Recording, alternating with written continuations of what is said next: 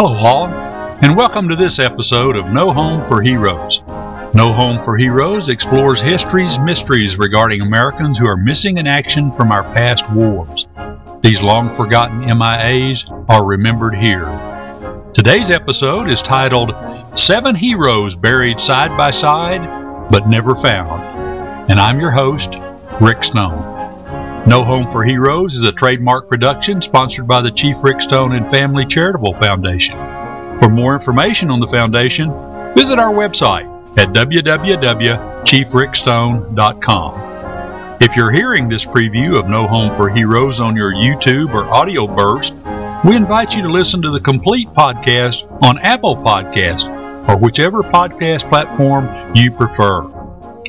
Today's story is a mystery solved by research, and all of us here at the Foundation want to dedicate this episode to Eric Kilgore and all of our loyal listeners at the National Personnel Record Center in St. Louis, Missouri.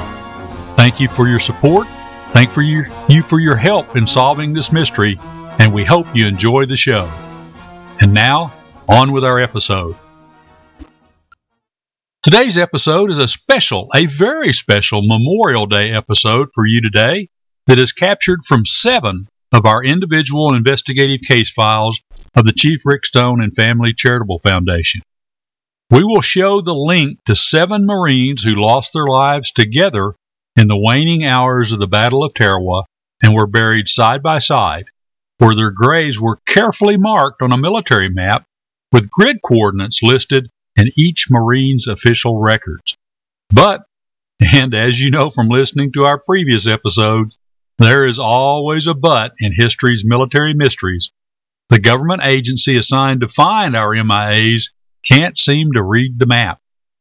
How can this happen? Well, I'm not sure we'll have the answer to being, quote, acutely dysfunctional, end quote, but stay tuned and we'll tell you the full story on today's No Home for Heroes. Our 7 missing heroes today are listed in order, and they are a group of 7 members of A and B companies of the 1st Battalion, 6th Marines. They're Elvis Arthur Dill, who was a private from Missouri assigned to B Company. Private First Class Harris Kent Duff from Colorado, also assigned to B Company. Private Adelphus Joseph Messier from New York, assigned to A Company. Private Howard Elmer Miller from California, assigned to A Company. Private First Class Raymond Arthur Pickering from Missouri, also assigned to A Company. And the final 2 from B Company were Private Faye Jean Tedder from Illinois and Private First Class Stanley Winnemucca from Nevada. These 7 Marines, as we said, were a part of the 521 missing in action from the Battle of Tarawa, which I investigated while a member of the Department of Defense in 2011 and 2012. After leaving as the proverbial disgruntled former employee of the Joint POW-MIA Accounting Command, or JPAC, the families of 6 of these 7 kids contacted the Chief Rick Stone and Family Charitable Foundation and requested our assistance in updating the individual case investigations, and we have worked on these cases from 2013 until this month.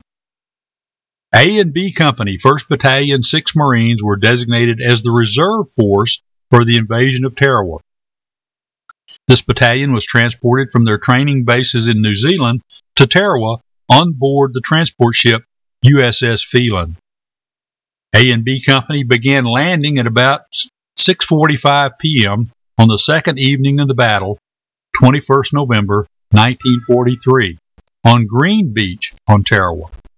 Unlike most of the assault Marines on the other beaches, this unit transferred to 7 and 11-man rubber rafts off the shore reef and drew only very light Japanese defensive fire as they paddled and waded to shore.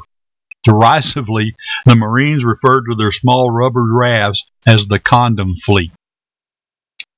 The only casualties sustained during the landing operation were when a supply-laden amphibious tractor struck a Japanese mine, which, will no doubt be the subject of a future No Home for Heroes episode. As night fell, A and B companies dug into defensive foxholes and awaited the arrival of the remainder of the battalion early the next morning.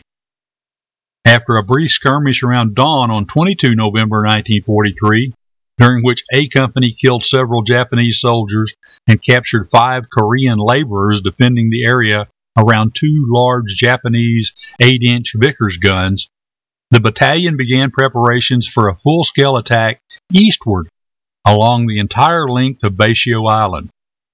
B Company was designated to be in support, with A Company, 1st Battalion, 6th Marines, escorted by tanks, taking the lead. Between the time shortly after noon until about 4 o'clock in the afternoon, A and B Company and the other units in the attack steadily drove the Japanese defenders across the entire island to a narrow defensive perimeter on the eastern tip of Basio Island. At about 4 p.m., B Company replaced A Company in the vanguard of the attack, and by 6:30 p.m., the attack stalled and B Company's commander, Captain George Kruger, was evacuated with a gunshot wound to the head, which ultimately paralyzed him from the waist down. During the night of 22 and 23 November 1943, hundreds of Japanese attacked the Marine lines, manned primarily by Company A and Company B of the 1st Battalion, 6th Marine.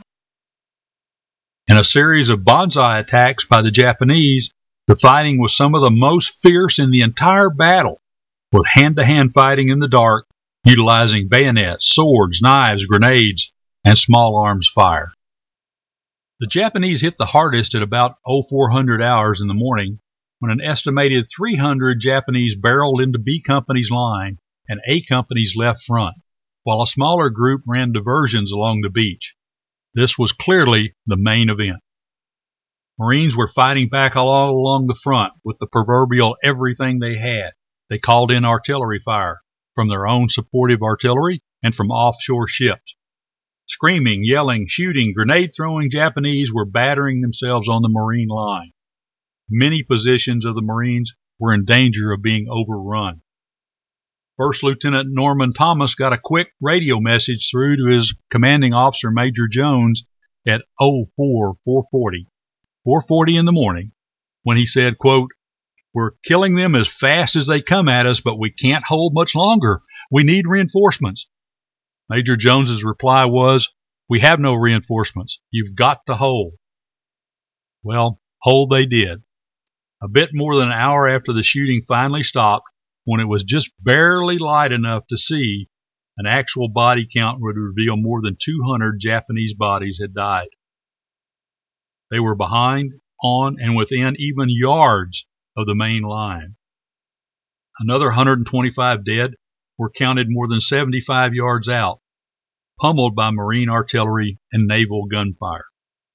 The 1st Battalion, 6 Marines, had lost 1 officer and 44 men killed, and 5 officers and 123 men wounded. As the smoke began to clear from the all-night battle, our 7 Marines in today's episode were found to have been killed by shrapnel and gunshot wounds. Each was identified and buried together near where they fell. But the question became exactly where, because over the years, none of these 7 have ever been found. They were simply listed as missing in action. But can they hardly be missing if they were known to have been killed in action, their wounds actually listed, and their families notified of their deaths? Nonetheless, over 75 years have now passed since their death in that ferocious nighttime battle, and they are still listed as missing in action. Let's leapfrog in time to January 30th, 2015. After multiple joint POW-MIA accounting command scandals were exposed in the media by NBC, CBS, Fox News, National Public Radio, Associated Press, Stars and Stripes, and I'm sure I'm leaving out a host of other media outlets, the Department of Defense finally announced that JPAC was being dissolved. The end of JPAC took a total of 569 days, from the very first media report titled MIA Work Called Acutely Dysfunctional. This was reported in the media on July 7, 2013, about the time we received the first family report request from one of our missing 7 kids. The death of JPAC was the result of the American public's and the family's outrage, who channeled their anger, frustration, humiliation, and feelings of betrayal to demand the immediate removal of those responsible for what the chairman of the Joint Chiefs of Staff, General Martin Dempsey, in testimony before Congress, called JPAC disgraceful when he described the situation at that organization. By that time, our foundation was finding clues to research materials that were not available at JPAC, which indicated the possibility that a map might exist that would locate the lost 7 Marines. But where was it? One of the maddening and frustrating aspects of working at JPAC was the lack of access to government files. It hardly seems possible that one government agency can't get files from another government agency. But that was sure a part of the acutely dysfunctional description of the unit. For example, the largest and most expensive and comprehensive of all military files is known as the Official Military Personnel File, or OMPF. As JPAC investigators for all of the wars from the Revolution to Iraq, we were allowed to request only 5 of these files from the National Personnel Record Center. Yep, that's right, 5 files per month to investigate over 80,000 MIA cases. Well, I think General Dempsey probably said it best. This situation was disgraceful. Well, our foundation researchers traveled to St. Louis, where the National Personnel Record Center is located, and with the excellent professional assistance of the MPRC staff, we soon had the OMPFs on all 521 MIAs from the Battle of Tarawa. I guess our foundation crew was just not willing to wait the 9 years it would have taken JPAC to get even those files if they were the priority and the other wars and battles were not fighting for their 5 per month limit. When our investigators began analyzing and correlating the data from all of the OMPFs from Tarawa, we found a surprising revelation. Map coordinates listing the burials of the 7 Marines in today's episode. You guessed it, the coordinates were all the same for these 7. But coordinates without a map are worthless. Thanks to one of our associates, Captain William Niven, United States Marine Corps retired, we soon had the map that correlated to the coordinates. As he plotted the coordinates on the map, he was able to find the exact area where Privates Dill, Duff, Messier, Pickering, Tedder, Winnemucca, and Miller were buried on the morning of November 23, 1943, and where, sadly, they are still buried to this very day. This burial location and all of the information concerning these 7 cases has been repeatedly offered by our foundation to the Defense POW MIA Accounting Agency, and no response has ever been received. Maybe no one there can read a map. Maybe Captain Niven can read the map for them.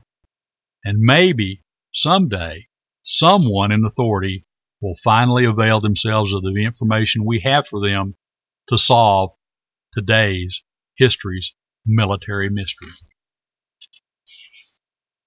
Thank you for listening to this episode of No Home for Heroes. We hope you've enjoyed today's production, and we invite you to check out our other episodes. You can now subscribe to listen free on Apple Podcasts or whichever platform you would like to listen to your podcast. Don't forget to tune in every Saturday when we will post a new episode of History's Military Mysteries Missing in Action. Episodes of No Home for Heroes are produced from the actual investigative case files of the Chief Rick Stone and Family Charitable Foundation, dedicated to providing information to the families of missing American servicemen and missing American servicewomen. As always, we greatly appreciate your comments, and a special link is available for you to contact us on our website at www.chiefrickstone.com. Our next episode is titled Finding a Lost Tuskegee Airman. Learn how a member of the famed group of black fighter pilots known as the Tuskegee Airmen went missing on an escort mission to Germany in 1944 and was never heard from again. But, and there's always a but in history's military mysteries, you sure don't want to miss this one, because we think his crash site may have been found, but the remains of the pilot could not be identified after the war. Is it possible that modern DNA science can provide the key to solving this 75-year-old mystery? Well, maybe, but there are problems even modern science will need to overcome in this case. We will tell you the full story next week on No Home for Heroes. Until next time, be careful, be safe, and wishing you fair winds and following seas. I'm your host, Rick Stone, reminding you that poor is the nation that has no heroes, but shameful is the nation that, having heroes, forgets them.